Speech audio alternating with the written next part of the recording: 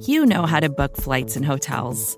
All you're missing is a tool to help you plan that unbelievable travel experience. That's why you need Viator. Book guided tours, excursions, and more in one place. There are over 300,000 travel experiences to choose from, so you can find something for everyone. And Viator offers free cancellation and 24/7 customer support for worry-free travel. Download the Viator app now and use code Viator10 for 10% off your first booking in the app. Find travel experiences for you. Do more with Viator. This is Recode Media with Peter Kafka, and that's me, and today we do not have a guest on our show. Instead, we have a lot of guests. That's because I'm sharing the first part of something cool that I got to make. It's called the Twitter Fantasy. It's a 4-part series about Twitter's origins, its development, its future. This is part of our Land of the Giants series. We've been making these since 2019. I have done one on Netflix and Apple. There's a lot of other good ones as well. It is one of my favorite things I have done in my career, full stop. The idea is to tell you about tech companies and industries that are reshaping the world, but we're not just doing a business history that focuses on CEOs and entrepreneurs.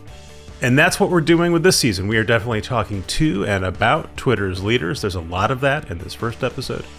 But we're also talking to the users that made the platform and people who can describe Twitter's impact on culture and politics around the world. And yes, there is going to be some Elon in here, but not too much Elon. Anyway, if you listen to Recode Media, you may have already listened to this episode, so my apologies. We will get you fresh stuff next week, I promise. And if you listen to Recode Media and you haven't listened to this show, I really think you'll like it.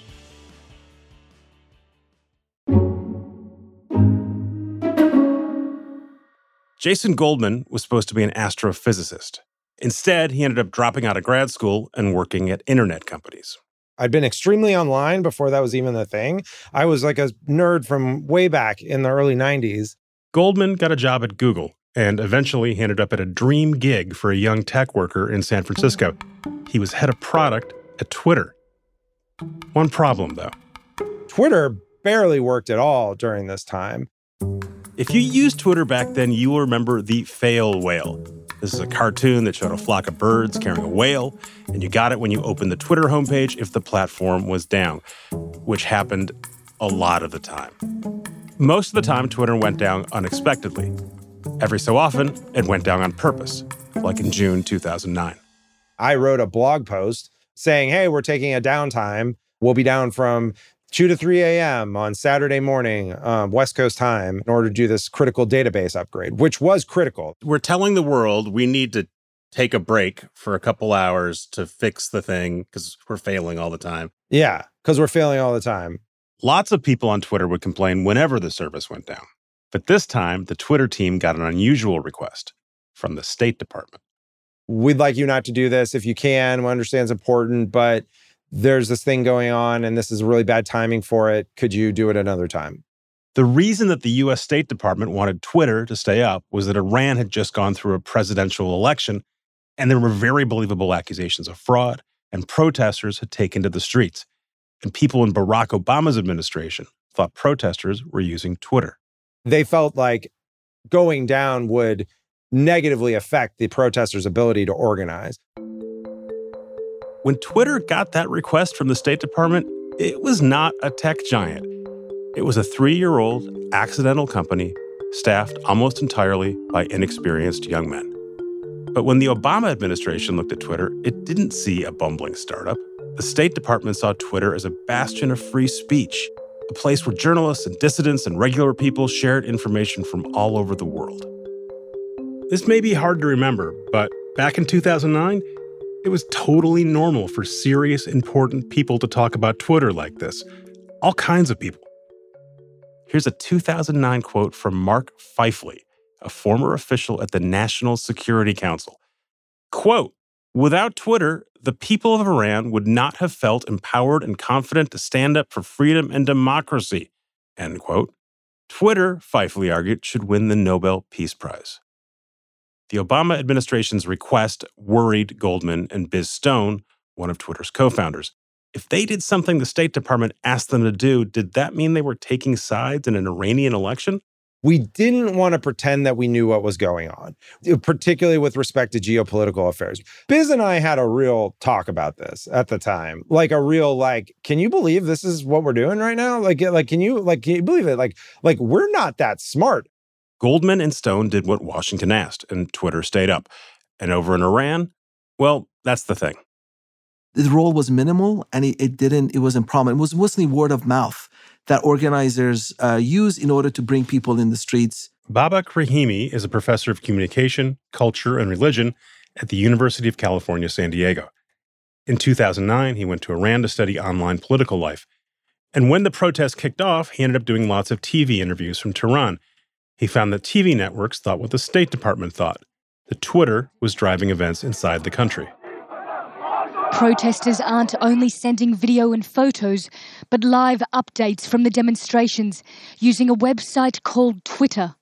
I mean, I remember one Fox News reporter asked me, what's your view of, Twitter in Iran? And at that time, I actually didn't know much about Twitter because I haven't really used it at that time. I didn't see any Iranians use it. I didn't encounter it much. I kept talking about Facebook, but Twitter was somehow pushed in our conversations. And much of it had to do with, again, this basic question, how Iranians are using internet or Twitter. That was the big question everyone wanted to know. To be clear, people outside Iran were certainly using Twitter. They were trying to focus attention on what was happening inside Iran. The State Department, the media, Iranian expats, they all thought Twitter was central to protests in Iran because they were on Twitter, and that's where they learned about the protests. But to protesters on the ground, Twitter was nowhere near as important as it looked from the outside. I remember this period really well. I was spending a lot of time reporting on Twitter, the company back then, and I was using Twitter a ton.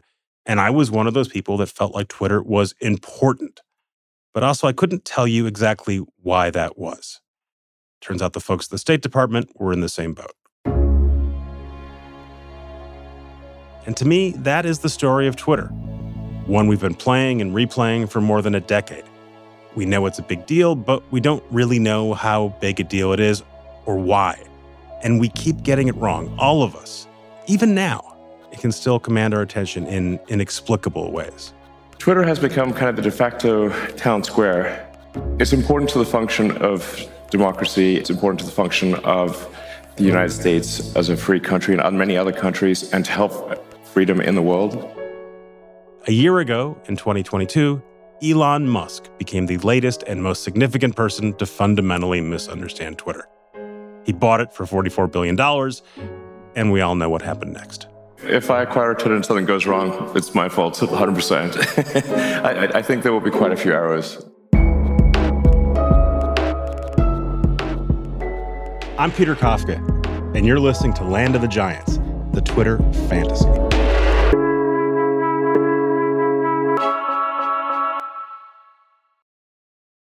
It's pretty reasonable to say we are at the end of Twitter as we know it. For one thing, it's now called X, which virtually no one calls it, so I won't either. More important, Twitter in some form will probably still linger on for a while. But despite what you've heard, Twitter's not dead or dying because of Elon Musk. I'd argue the platform had dug its own grave long before he showed up to throw dirt on it. Long, long before. You can go all the way back to the very beginning. Twitter began life as an accident. It started as a side project of a side project, and that afterthought quality has stuck around all of its life. But choices people in and around the company made in its earliest days, and in some cases, choices they didn't make, helped permanently shape the company's trajectory. It's a course that ends with the world's richest man buying it and instantly regretting it. Here's the quick backstory. Ev Williams, a young, idealistic Nebraska native, moved to San Francisco in the 1990s to join the first web boom.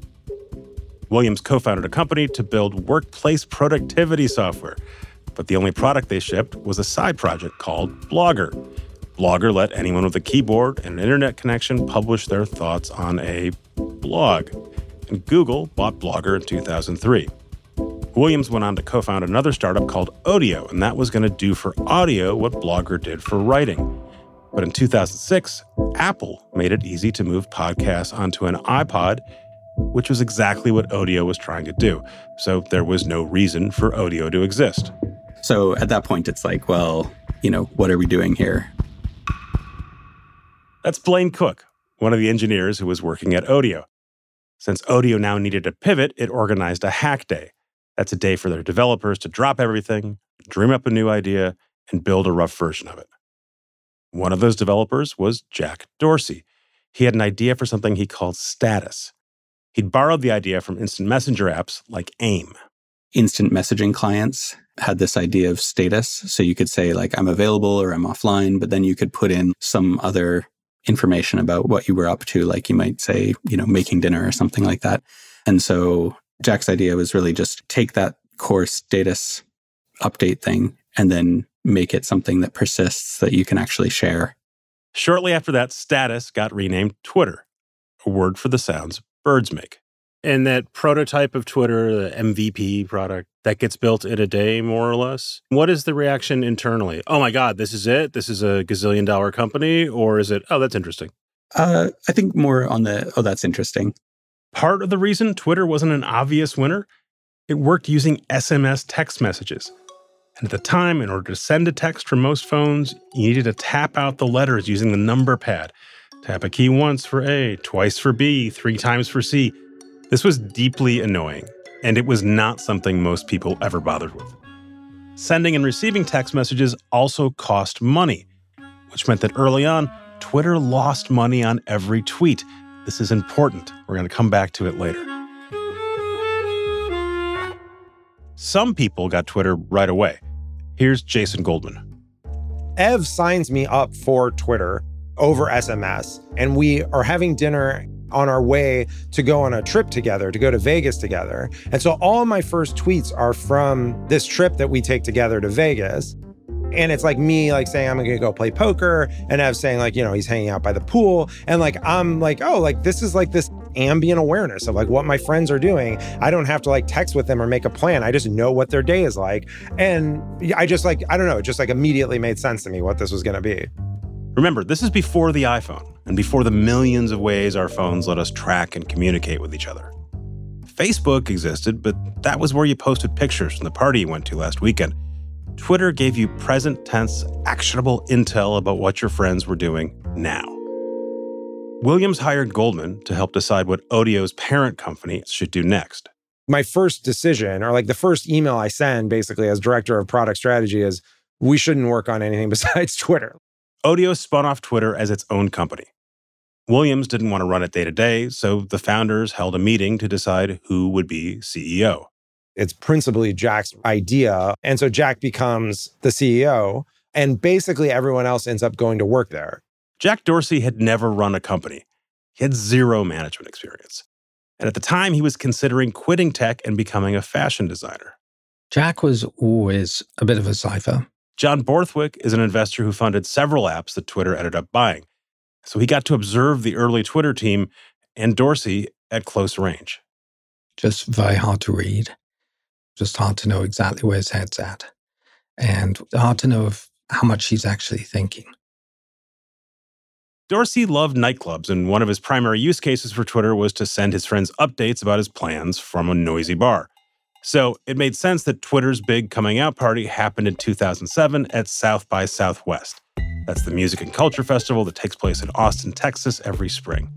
There's a tech part, too, and back then it had a real spring break vibe for a certain kind of tech person.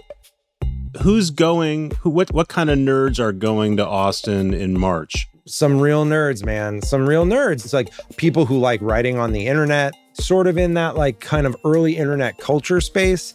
And then at the end of the tech part, you start seeing all of the cool people in leather jackets with guitars and musical instruments show up. You're like, all right, the actually cool people are here now. It's time for us to go home.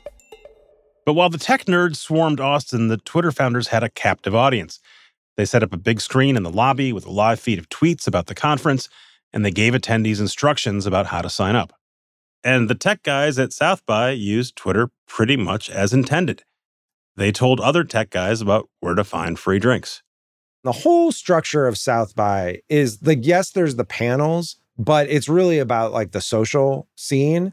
And you would see this emergent behavior where people would be in the bar, the scene would be kind of dying down.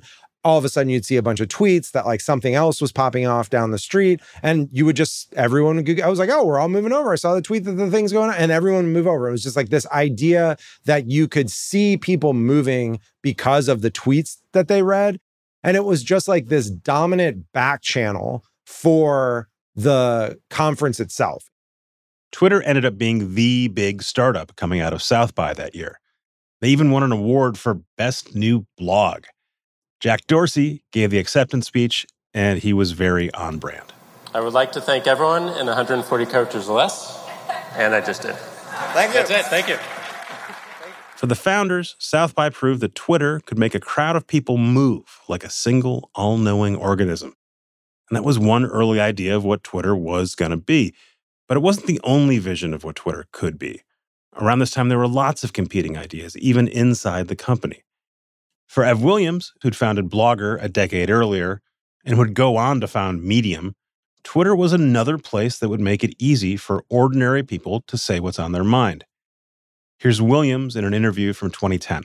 The way we described it on the homepage was a way to keep up with friends, family, coworkers by answering the question, what are you doing? Another version of what Twitter could be was not a platform at all, but a protocol, like email. No one owns email, but it's one of the basic languages of the internet. It allows people in different parts of the world using software and devices made by different companies to talk to each other. Here's Jason Goldman again. Jack really believed, I think, in this protocol notion of the product and this public good notion of the product, like describing Twitter as like the public town square or like this protocol layer of the internet. But protocols don't usually make tons of money. And at that moment, right after South by Southwest, Twitter started looking like it might make some people very rich. Yahoo offered $12 million for the company. The founders turned the offer down. They thought Twitter was worth $100 million at least. Venture capitalists agreed. Twitter started raising round after round of VC money starting in 2007. They needed that money to add servers, to hire people, to pay for those SMS fees. But taking that money meant the dream of an open protocol was dead. Once you've agreed to become a VC company, the VCs have a very specific contractual, structural idea about like how this is going to play out. Which is? They're investing to get an outsized return, 10x or more, in the next 7+ years, or it goes to zero. Like those are the outcomes they're optimizing for. It's like we're not really interested in a double here. Like we're not really interested in like we put in $5 million and it comes back $10 million.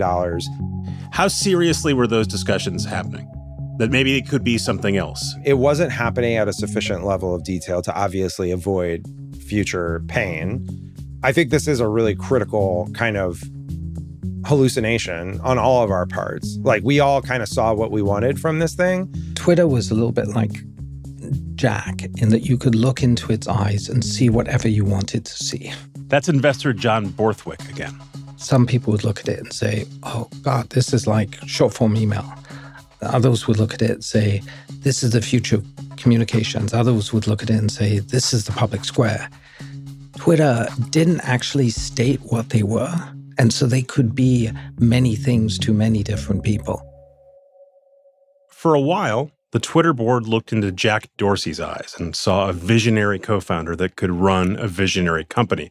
According to Hatching Twitter, Nick Bilton's definitive history of the company's early days, Dorsey hadn't run anything before, and it turned out he wasn't good at running Twitter back then. So Twitter's board replaced him with Ev Williams, his co-founder, in 2008. This was the beginning of a carousel of CEOs at the company. A lot of Twitter's early adopters lived in San Francisco or Silicon Valley, and they worked in tech. Right behind them were journalists like Jay Wortham, who now writes for the New York Times Magazine and hosts the podcast Still Processing. Back then, Wortham worked at Wired. I was a research fact-checking intern, And, I think the early Twitter offices we could see from the Wired offices. Like, I think it was all in downtown San Francisco. For Wortham, like a lot of early users, Twitter served as a kind of surrogate social life. Now I'm a little bit more of an extrovert. But when I was younger, I was such an introvert. And it was a much easier way for me to talk to people, to share about myself, to sort of learn about the world. The thing that Twitter replicated for me that really hooked me was the feeling of being in an AOL chat room and just always seeing what people were talking about. And it's the most intoxicating thing, and they know that. Twitter offered a chance to join the conversation, and that distinguished Twitter from other social platforms. Most people were not able to share their thoughts in real time in any meaningful way, right? And if you're posting on Facebook, it's probably to a very small, limited group of people that you've agreed to be, quote, friends with. Twitter, on the other hand, I mean, it's just a free-for-all.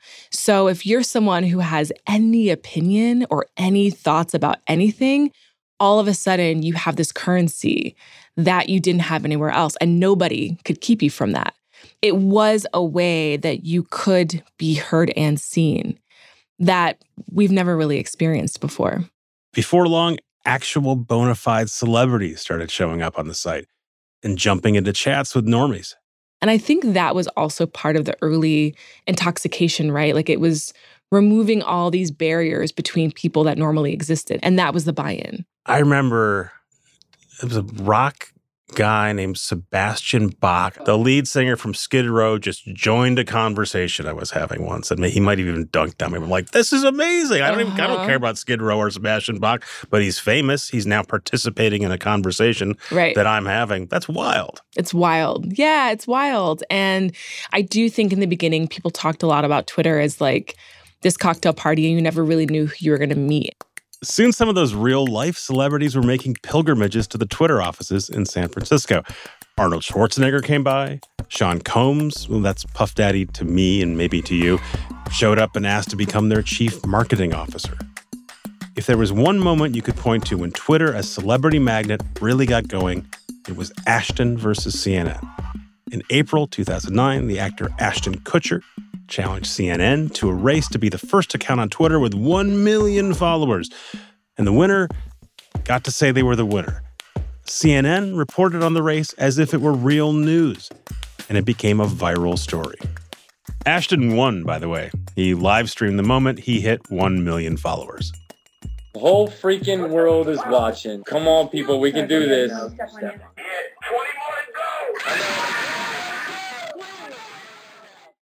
I think the fact that it was CNN versus Ashton, it was a perfect illustration of the flattening of the graph that Twitter allowed. Like, it was a place where you could become famous or talk to famous people. What's it like in the company when that is happening? And you're only a couple years out from being, this is for nerds to tell the other nerds where they're having a margarita. Right. It would have been a lot more enjoyable if I was not one of the primary people on the hook for the thing to work. And it fundamentally did not work most of the time.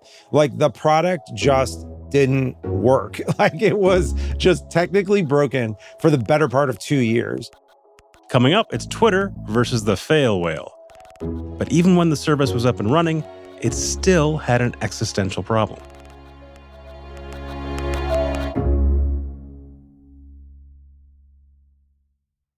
This episode is brought to you by Shopify. Forget the frustration of picking commerce platforms when you switch your business to Shopify, the global commerce platform that supercharges your selling wherever you sell. With Shopify, you'll harness the same intuitive features, trusted apps, and powerful analytics used by the world's leading brands. Sign up today for your $1 per month trial period at shopify.com/tech, all lowercase. That's shopify.com/tech.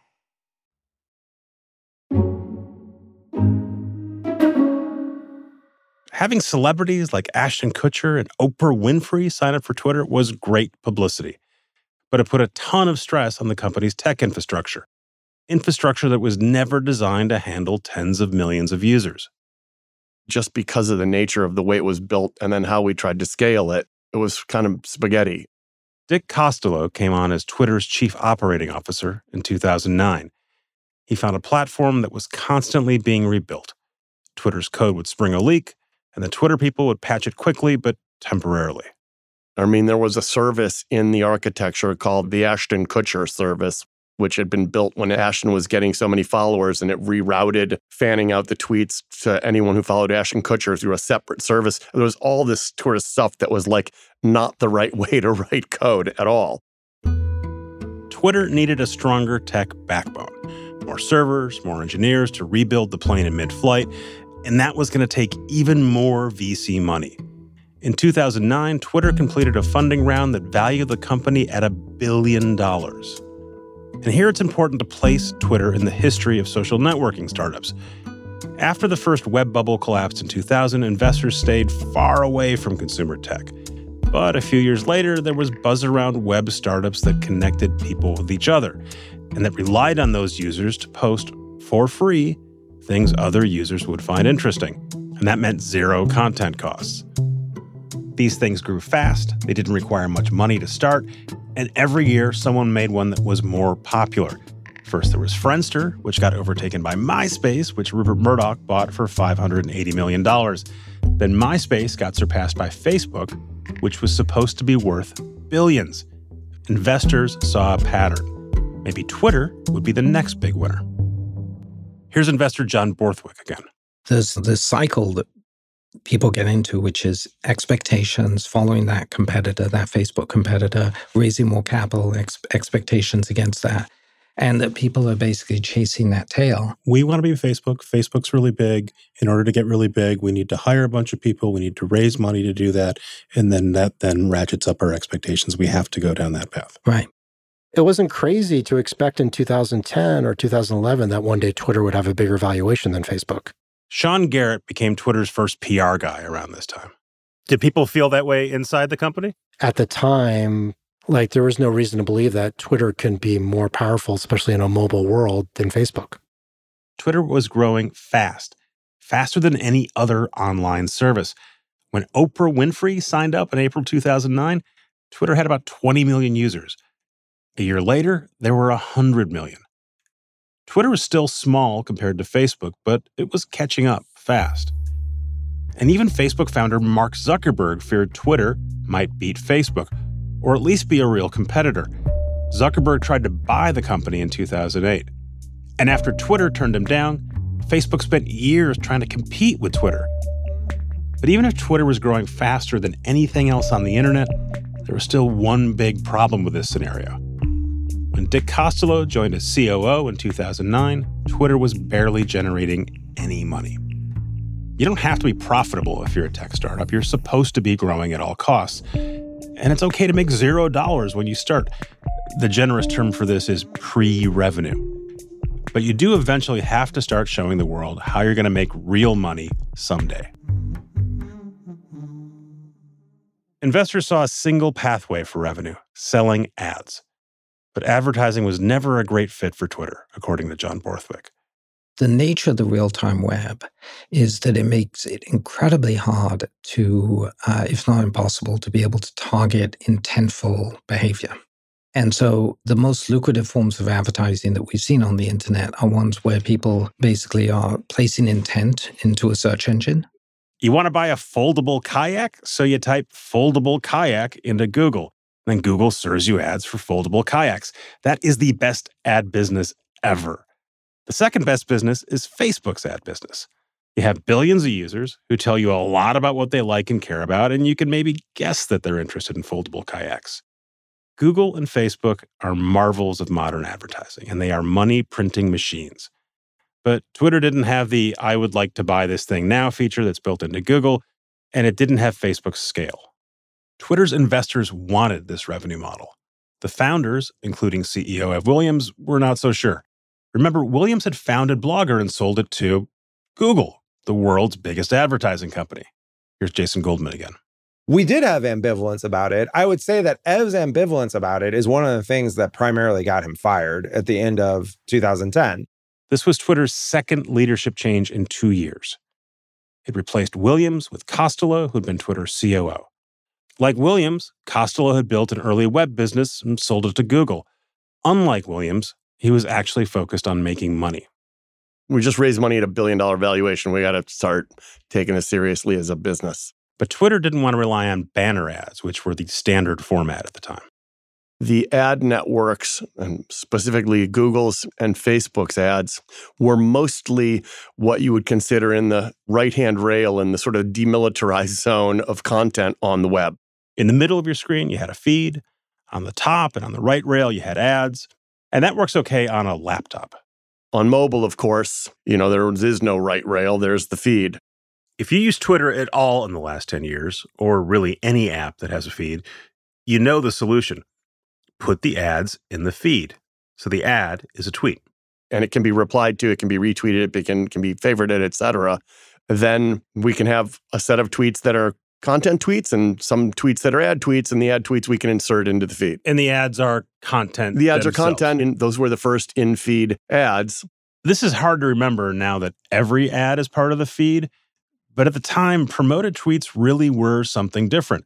They were a new solution to the problem of how to get ads in front of eyeballs, and they worked. So much so that Facebook and later Instagram and everyone else did exactly the same thing. So Twitter was finally making a little bit of money. But if it wanted to make real Facebook-sized money, it was going to have to keep growing at a crazy pace. And that was no longer happening. At the beginning of 2009, Twitter was growing faster than anything else on the internet. But by the end of that year, it had already begun leveling off. The company was having to work harder and harder to find new people to sign up. This, it turns out, may be the most existential Twitter question of them all. What if this thing just isn't that interesting to most people? So why wasn't Twitter for everyone? Let's start with the obvious. To make a tweet, you have to write something. And for a lot of people, writing is no fun. Twitter is really hard to use. Jay Wortham loved it, but Wortham is a writer and most people aren't. For all the supposed simplicity of the service, you just make an account, you can write whatever you want. It's really hard to figure out what works. Like if you're just tweeting any thought that comes into your head, it's not really going to probably land. Wortham is describing this from the perspective of someone who wants to share stuff on the internet. Just like Twitter's earliest employees and users, those people assume most people would feel the same way. Jason Goldman again. When we did Blogger, we fully thought that everyone was going to have a blog. So then when we do Twitter, I'm like, everyone's going to do this. Like, this is clearly going to be the one that everyone does because it's short. It's even more seductive than blogs. Like, you could just say, I'm eating a taco. Everyone's going to do this. It turns out not everyone's going to do this. Not everyone wants to be a content creator. There are some people who really do want to be content creators, like journalists who famously like the sound of their own voice, who love getting likes and retweets from their peers even more. Or like certain celebrities or politicians who imagine they could use Twitter to interact directly with fans and followers. Or, eventually, a rocket company CEO with a bottomless supply of takes and memes. These folks were the super users, the top 10% of Twitterers who wound up producing 80% of the content on the site. And gradually, Twitter accepted that reality and landed on the idea that Twitter was a great place to read other people's tweets, even if you didn't want to write them yourself. But the next problem was getting the right tweets in front of you when you first tried Twitter, so you could see how great it could be. Here's Michael Sippy, who is VP of Product under Costello. If you're following the right people, it can be a magical product and it can be a ton of fun. But coming in, it takes a lot of work to actually get that follow graph correct. And so we spent a lot of time and a lot of technology to essentially help you tune that initial set of accounts that you would follow. And that meant a bunch of different hypotheses that we had. One is like, well, we should do things like Facebook. It's a social network. So let's go scrape your address book and make sure that there are friends that are there and like you can go find. The problem is that we did not have the density of Facebook or the growth of Facebook. So like your friends weren't posting enough and then that's not good enough. And if in your first hour, day, 3 days of usage, you're not finding value in the product and you're not willing to put in the work to go find those people to follow, you're going to churn. Churn is a term you hear a lot when you talk to Twitter veterans about the company's problems. Churn is when someone tries your service and then leaves, and Twitter had a lot of churn. But for a long time, Twitter acted like it couldn't afford to care about churn. It had to care about growing. Here's Jason Goldman. I think we were too focused for too long on growth. And this is during the era where growth hacking became, a concept. And this idea that you just needed to get more people in the top of the funnel and pay less attention to the churn that is happening when people bounce out because they simply don't get it. There's a pretty good chance that you've used Twitter because you're listening to this podcast about Twitter. But most people have never tried Twitter. And lots of those who have don't stick around. It's so hard to get them to come back. That's Michael Sippy again, the former head of product. You can get kind of occasional use of a product, right? So you'll hear people like, well, I'm really only on Twitter during the NBA finals because that's when it gets fun. I'll come on for the Olympics. I'll come on for the World Cup. I'll come on for the elections because that's my interest area and that's what it is. Twitter did try to make itself more appealing to new users and to make it stickier for the ones that showed up. And when you look back at Twitter's history, there is a long list of coulda, woulda, shouldas. Dick Costolo's big idea was to make Twitter more like Facebook. Everyone loves to go to Facebook and look at their friends' photos. That's like a massive use case. We don't have media at all. Twitter needed photos. And in 2010, 2011, the best place to find photos, after Facebook, was Instagram, the super buzzy photo sharing app. We had talked to them about buying them before I was CEO. And then when I was CEO in February 2012, we tried to buy them aggressively. We couldn't convince them to do it. A few months later, Mark Zuckerberg convinced the Instagram team to sell to Facebook instead for $1 billion. This is a humongous amount of money at the time. Twitter did end up buying Vine, an app that showed looping 6-second clips. It was intriguing, but no one at Twitter knew exactly what to do with it. Michael Sippy. How do we take Vine technology and put it into the Twitter product? And what's that mix? And how does that work? And what does distribution look like? And how much Twitter branding is there on Vine? All of those conversations, I think, drove that team nuts. Inside a different kind of company, Vine could have eventually become TikTok, the most powerful entertainment app today. But by the end of 2016, Snapchat and Instagram had eaten Vine's lunch, and Twitter closed it down. Twitter tried other ways to build out the platform, to give people other stuff to do besides writing and reading tweets. It launched Periscope, a live video service. It launched its own music service, except it wasn't really what users wanted out of a music service because it didn't really play music. You were supposed to use it to follow musicians or something. There was lots of talk about turning Twitter into a place where you could buy and sell stuff. To Costolo, though, the big one that got away is always going to be Instagram. Do you replay like the coulda, woulda, like what happens if Twitter buys Instagram? I think we would have won. The fact that they had built this just gorgeous, beautiful photo sharing application that was becoming the dominant photo sharing application, which is why we wanted to buy it and why Mark did buy it. And we owned, if you will, the text space and would go on to acquire Vine, which was, number one in the App Store for weeks and weeks and weeks right before Instagram launched video and sort of knocked it out, would have been positioned to have these three apps that are perfectly suited to their media types. We just didn't get Instagram. And, that probably would have changed the course of the internet in some important way. Maybe. Or maybe none of those features really mattered. People who were on Facebook wanted to use Facebook, not Twitter. In 2009, Zuckerberg had been so freaked out by Twitter that he wanted to own it or bury it. But eventually, Zuckerberg and crew learned to stop worrying about Twitter. In Nick Bilton's book, Hatching Twitter, Zuckerberg describes Twitter's team as lucky incompetence. It's as if they drove a clown car into a gold mine and fell in. This wasn't a unique assessment, and there's a lot of evidence that supports it. Take Twitter's CEO musical chairs, for instance. In the 15 years before Elon Musk bought the company, Twitter had 5 different CEOs, 2 of whom were Jack Dorsey. Lots of startups swap out leaders at different times, but that's the kind of instability that indicates a company fundamentally can't decide what it should be. To be fair, Twitter did make it to an IPO in 2013, where Twitter's private shares turned into public stock and made tons of money for its investors and its early employees. But ever since then, Twitter's stock lurched and stalled as various managers tried, unsuccessfully, to convince Wall Street that Twitter was going to be the next Facebook. And Twitter did build an ad business worth nearly $5 billion a year. That sounds like a lot until you compare it to Facebook, which does $113 billion a year, or Google, which does $224 billion.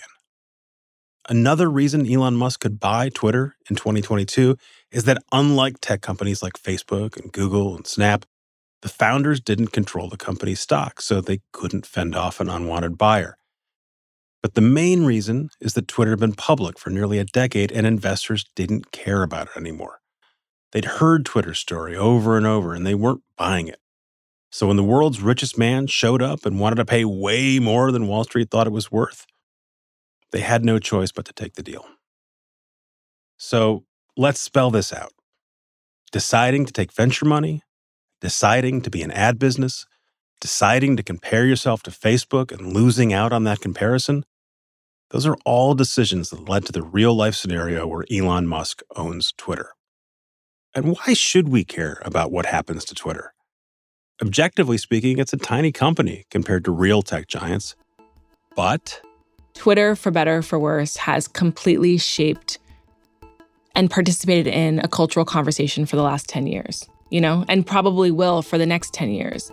And I think that alone is worth just looking at. Like, what is this thing that had so much power in shaping national politics, from elections to social movements to even our understanding of gun violence? I mean, Twitter has played a massive role in that, and there's no denying it. This series is called Land of the Giants, but Twitter was never a giant. Not by market cap, not by user numbers. But it could exert an influence totally disproportionate to its size or its value. Figuring out how exactly Twitter commanded that power and what exactly that influence was, those are questions that have flummoxed a lot of smart people.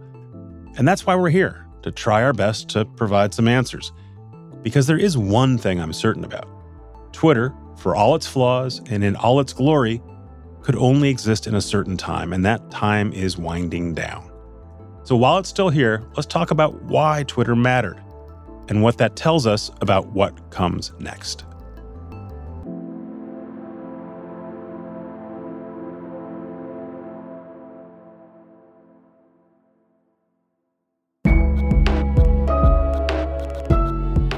Audio clips from Al Jazeera, the TED Conference, South by Southwest, and Marketplace. Land of the Giants, the Twitter Fantasy, is a production of Vox and the Vox Media Podcast Network. Matt Frasica is our lead producer. Oluwakemi Aladesui is our producer. Megan Cunane is our editor. Charlotte Silver is our fact-checker. Brandon McFarland composed the show's theme and engineered the episode. Art Chung is our showrunner. Nishat Kurwa is our executive producer.